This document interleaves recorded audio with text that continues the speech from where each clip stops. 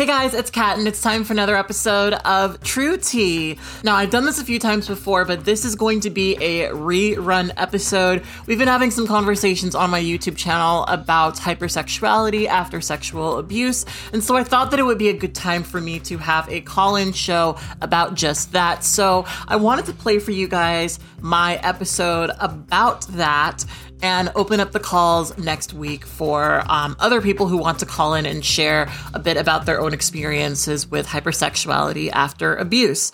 And so, without further ado, here is that episode. This is honestly one of the many conversations I've been having with myself in quarantine.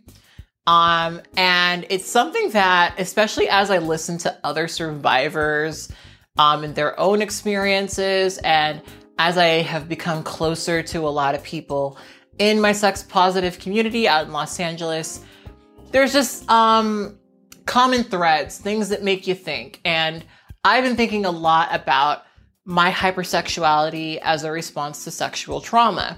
I've never talked to you guys about the first time I consider myself having sex, because obviously when I was raped, that's not sex to me, you know?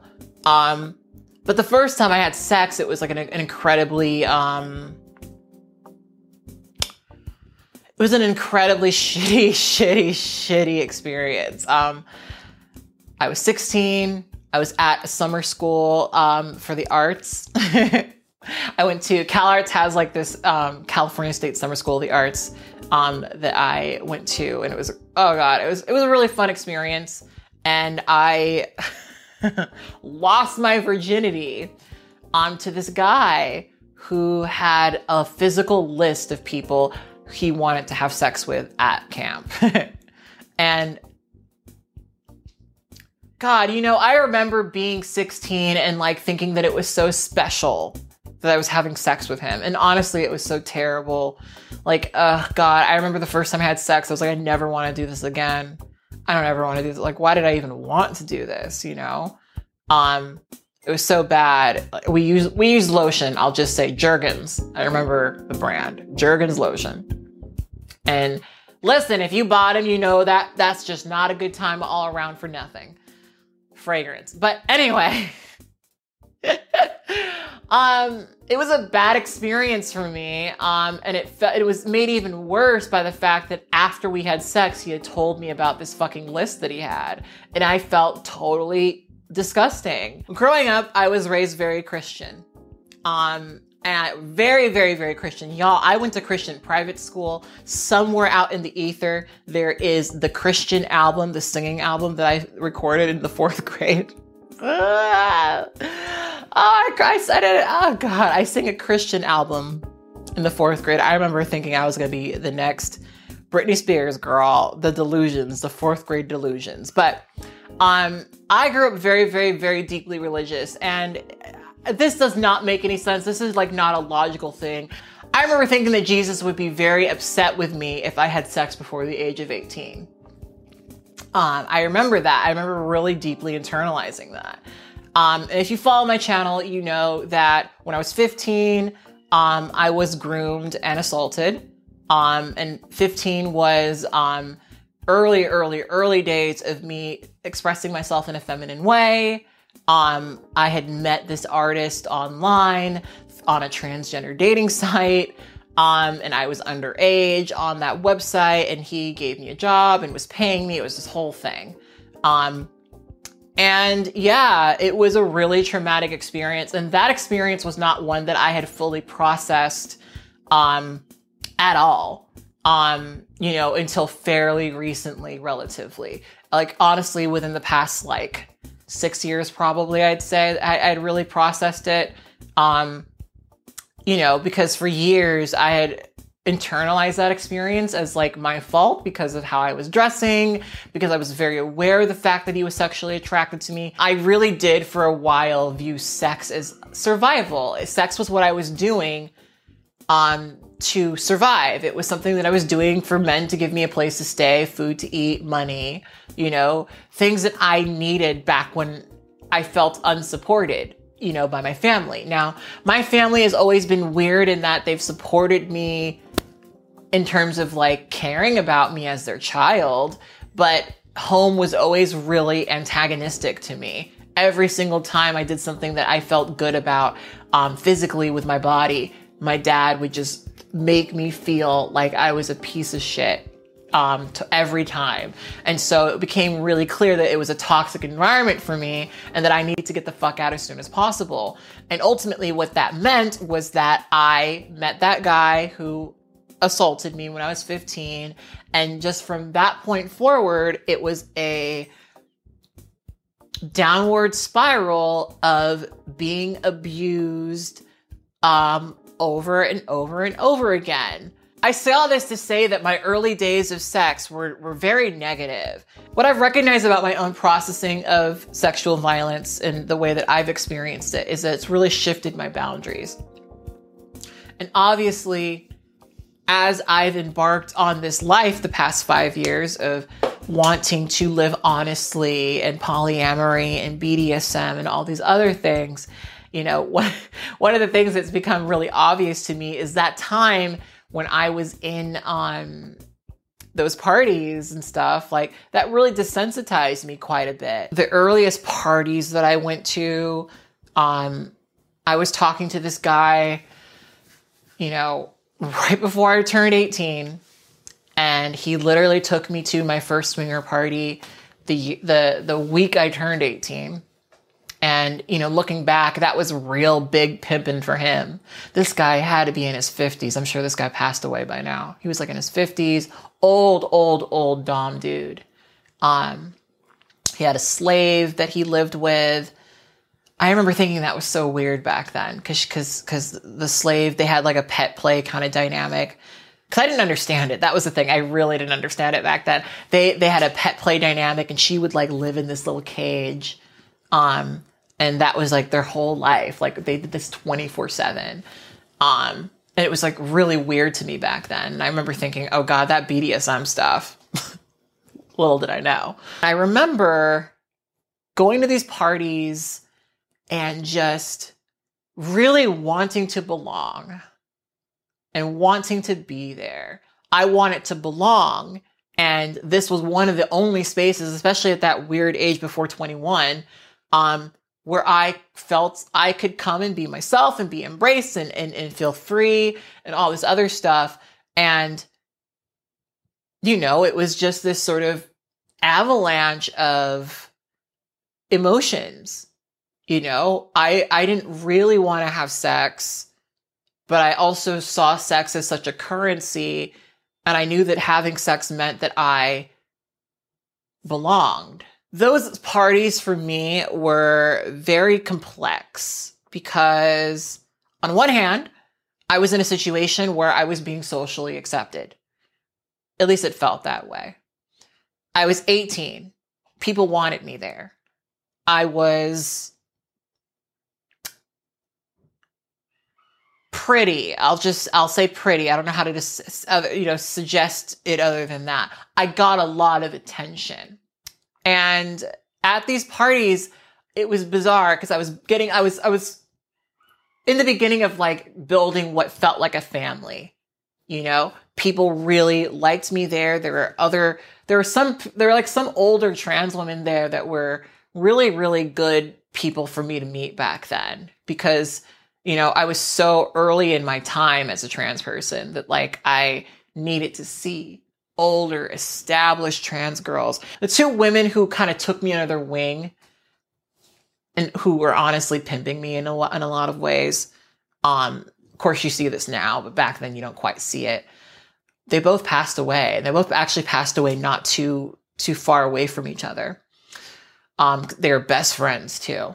It was real sad. I remember being really sad about it. But the party I used to go to, the owner of the party would kind of like strategically have me standing in front of like the doorway a little bit so that like the men who were coming to the party would kind of hem and haw about like whether or not they'd want to come to this party. And then they'd see me there. And, you know, looking back, I had to look like a child. Like I had to look like a child. Like, because I've always looked pretty young, but like I had to look like a child back then. So God, that just seems even creepier now. What would happen at these parties is the owner would come and there'd be some dude, him and Han at the doorway. And, she would come and grab me by the hand and would connect me with this new guy and would all but basically promise me to this guy. And these guys were almost always men that I would never want to do anything with.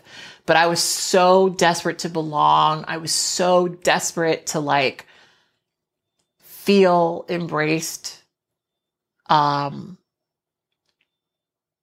I went with it. And at these sort of parties, you do one thing with one person and the next thing you know, other people are joining in. And if you say no, you're a stuck-up bitch. And you don't want to be a stuck-up bitch, do you? And like I said, up to this point, I had already established this narrative of sex is a thing I can offer people.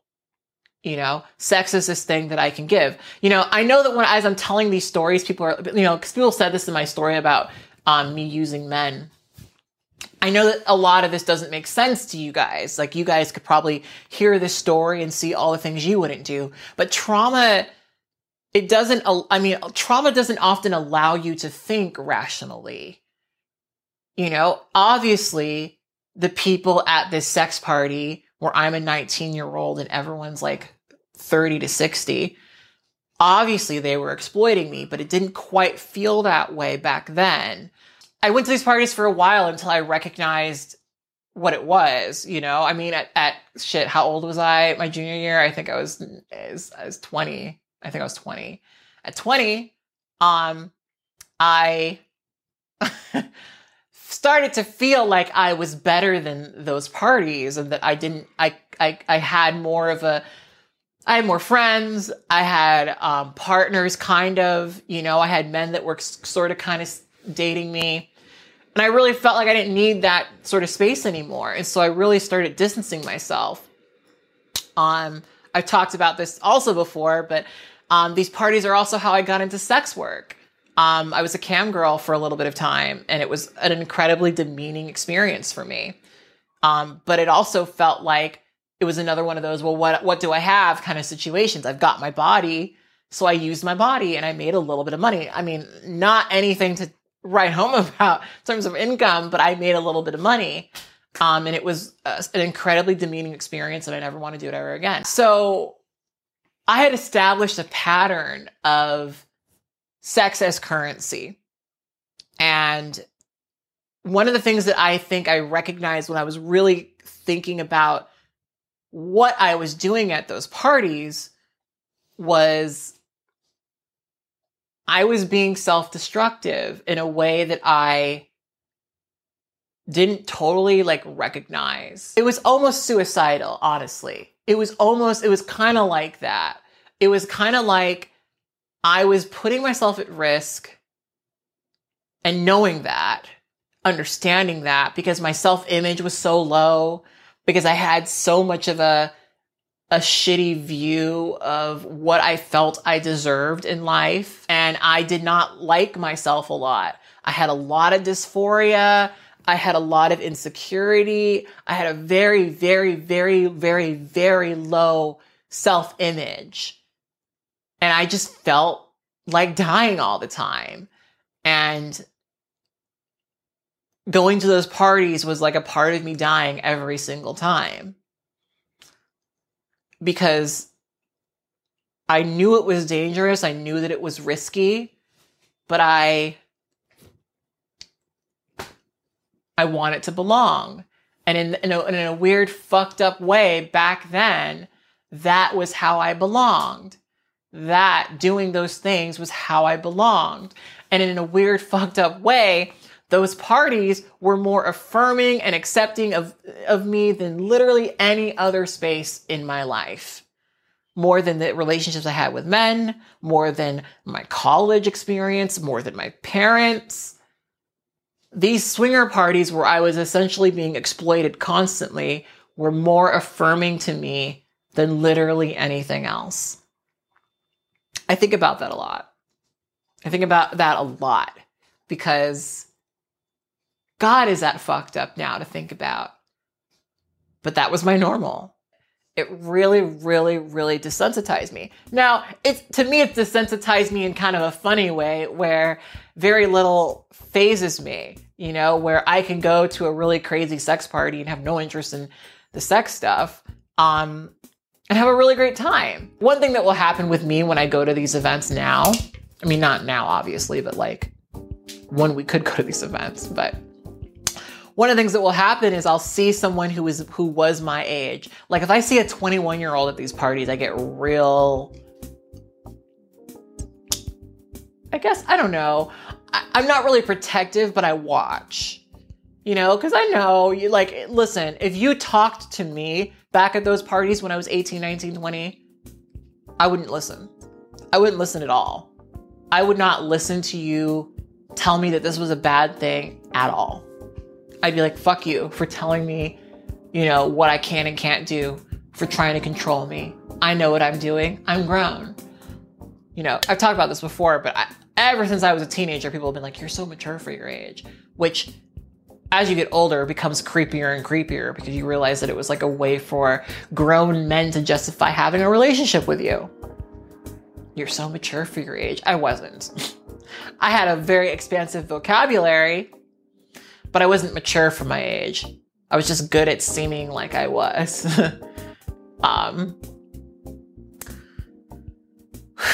Boy, this is a hard conversation for me to have. I'm realizing how hard it is for me to talk about this.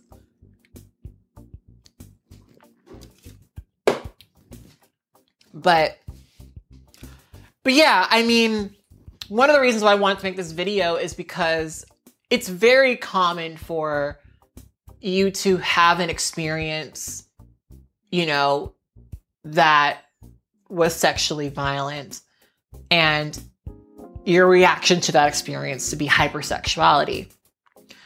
You know, for me, again, one of the helpful things for me in processing my own trauma has been naming it, understanding that that's what it is. So yeah, I think part of why I wanted to talk about this was just honestly to get other people's perspective. I don't need you to go into detail about stuff, but I remember I saw a video on here not too long ago from a girl who was talking about a similar experience where she, as a reaction to sexual violence, became hypersexual. And it was helpful in me processing my own stuff. And I commented saying, hey, this is really common. It's very common for you to do hypersexual shit after you've gone through stuff. Because I know, like, for me, it was like I had just learned sex as like a different thing. I'd learned sex as like a tool. I'd learned sex as like a thing that would help me. And it's been really important for me as an adult to fully reframe sex in a healthier way, which is why I'm so sex positive, which is why I'm so open, because for me, that's healthy. That's my version of healthy. And as I get older and as I start to understand more about myself, I am accepting that holding boundaries is really, you can do that, you know? And my sex life now is so much more joyous. It's like the most joyous it's ever been. And that's such a happy thing for me to say, and feel and experience, because what has not always been, it often has not been. It has often been quite miserable. You know, I didn't have sex with somebody who cared about me until I met my ex. You know, most of the relationships I've had with men that were sexual were very, very abusive. Men who were exploiting me from a young age because I was trans, abusing me. It was real fucking bad, you know? And so I'm glad that I have kind of come out of that. I'm glad that that's no longer my reality and that I have healthy, functional relationships with people who care about me.